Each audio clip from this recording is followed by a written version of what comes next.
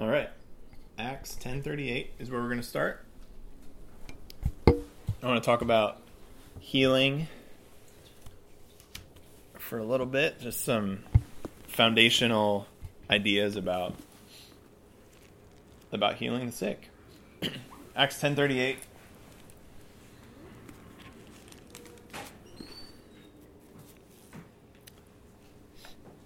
Peter's preaching. I love all of Acts 10.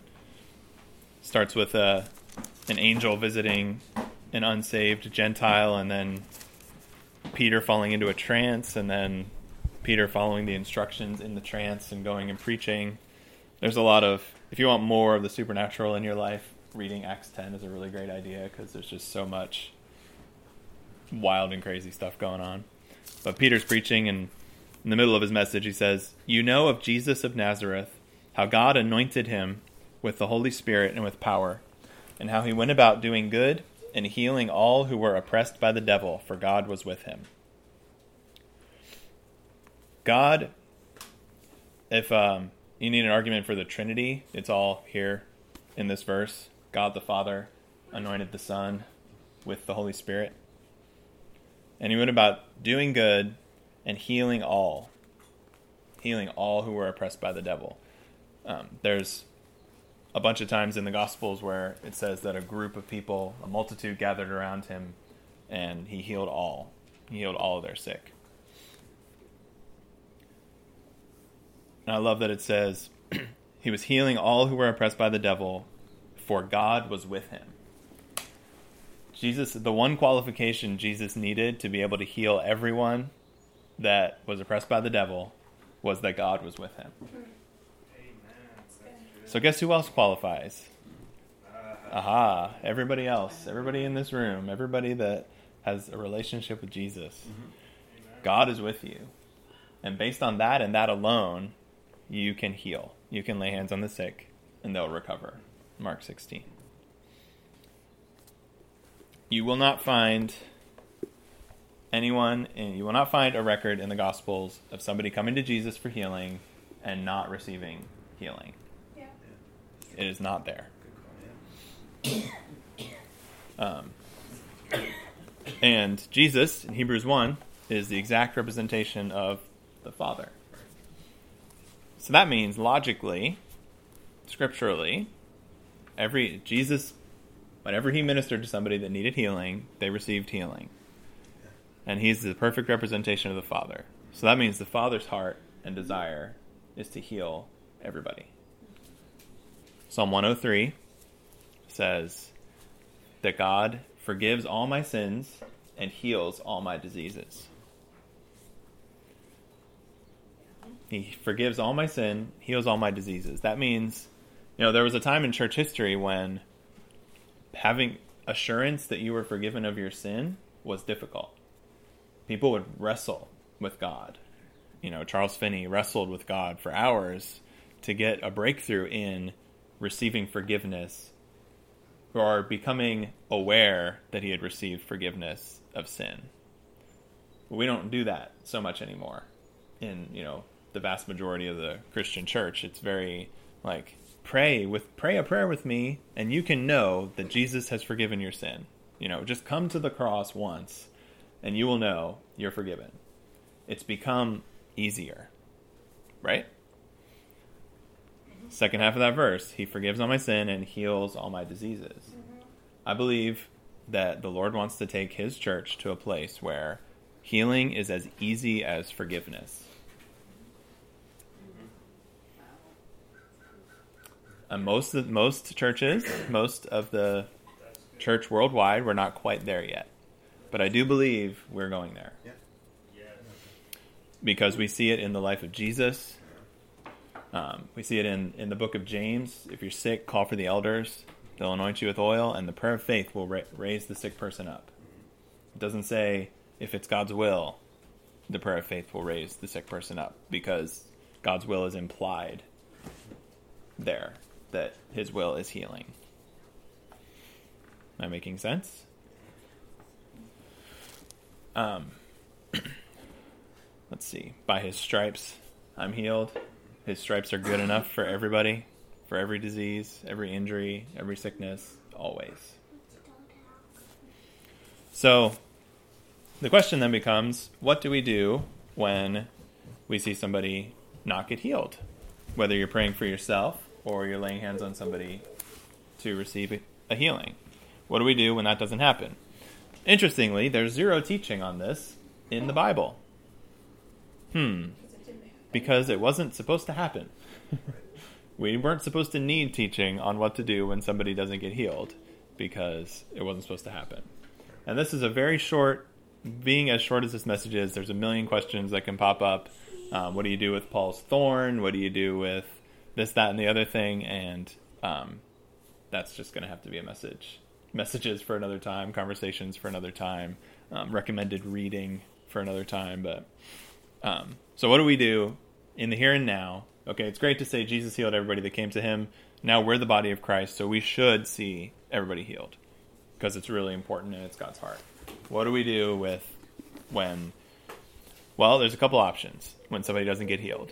We can adjust what we believe about God to fit what we're experiencing. Yeah, so we can do that, and many have done that. Well, maybe it wasn't God's will for this person to get healed. Despite what I see in Scripture, despite the ministry of Jesus, so much evidence, probably it just wasn't. God just didn't want to do it, so that's why it didn't happen. We can do that. And we can say, we can create all kinds of reasons that God wouldn't want to heal somebody. Like, he's teaching me, fill in the blank. He's teaching me patience. He's teaching me joy. He's teaching me character through this sickness. And if I had the ability to heal my child of something, a life-threatening disease perhaps, and I didn't because they were learning something through it, I should probably be in jail. Or they should go find another dad. Yeah? I know I'm taking a bite out of a massive theological issue here, but whatever. I got 15 minutes. I'm good. We'll cover it all.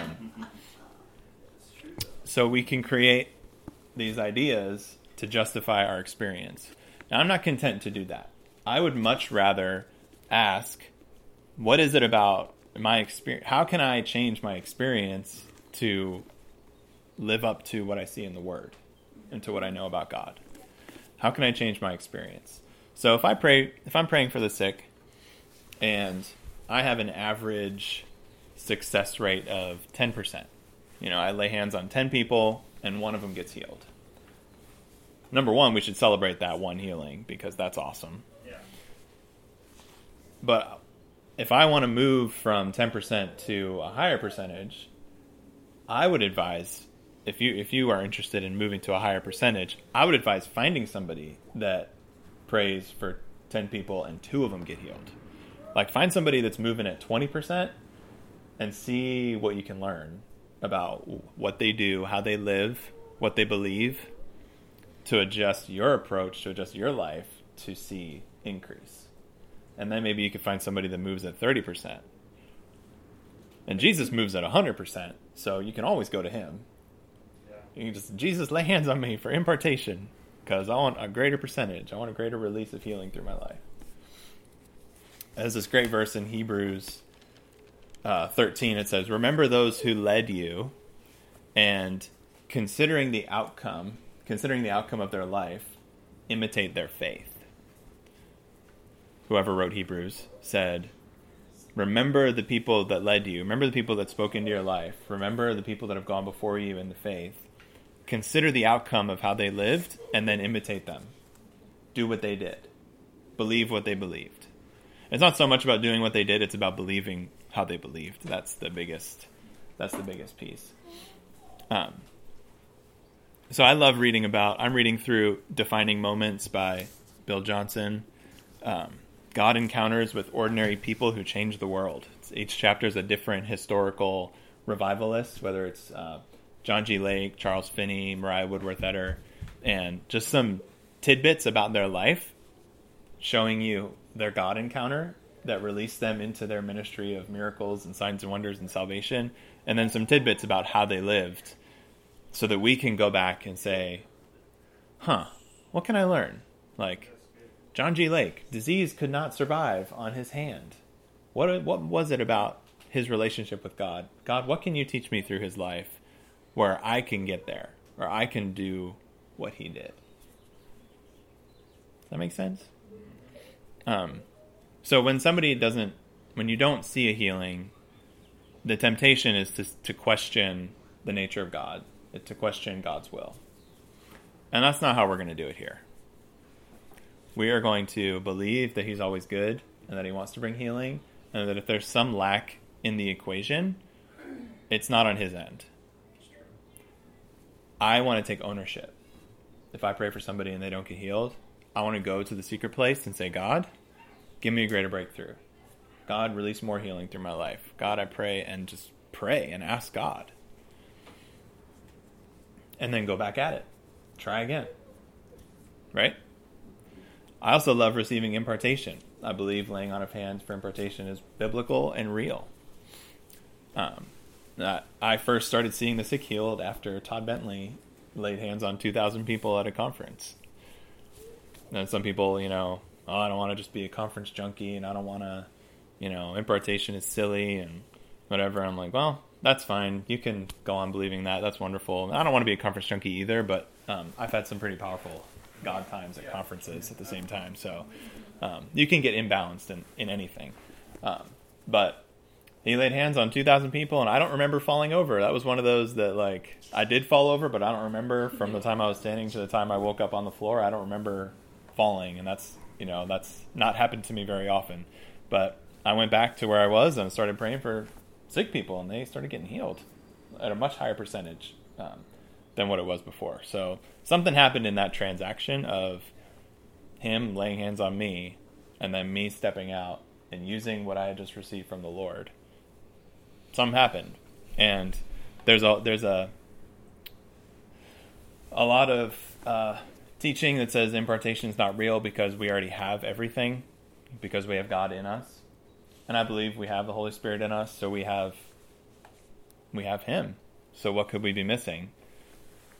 But at the same time, I believe that we can receive through each other what the Holy Spirit wants to release in our life. And I don't know how to explain that, but I don't really care that I don't know how to explain it. I'm like, let's have both. Like, I have the fullness of God in me, but I also need what you have in you. What's God doing in you that he wants you to release in my life? And what's God doing in me that he wants me to release in your life? What's God not going to give me, just me and him alone, that he needs me to access it through you? Because we're the body of Christ. So I'm okay with the mystery of he's in me, I have the fullness of God, and I also am not, I can't have everything, I can't move in everything without you and what you give to my life. I'm okay with the mystery. And if I think of a better way to explain that, maybe I will sometime. But I'm okay not understanding. Because as soon as I bring my experience of God into what fits in my brain, then I've, shrunk God to somebody that fits in my brain. And that would be really sad. Yeah? If you're listening to the recording, you can't hear it's just such a high quality recording, you can't hear anything that the crowd is saying. It's just, and the cheers and the amens and the loud shouting doesn't come through.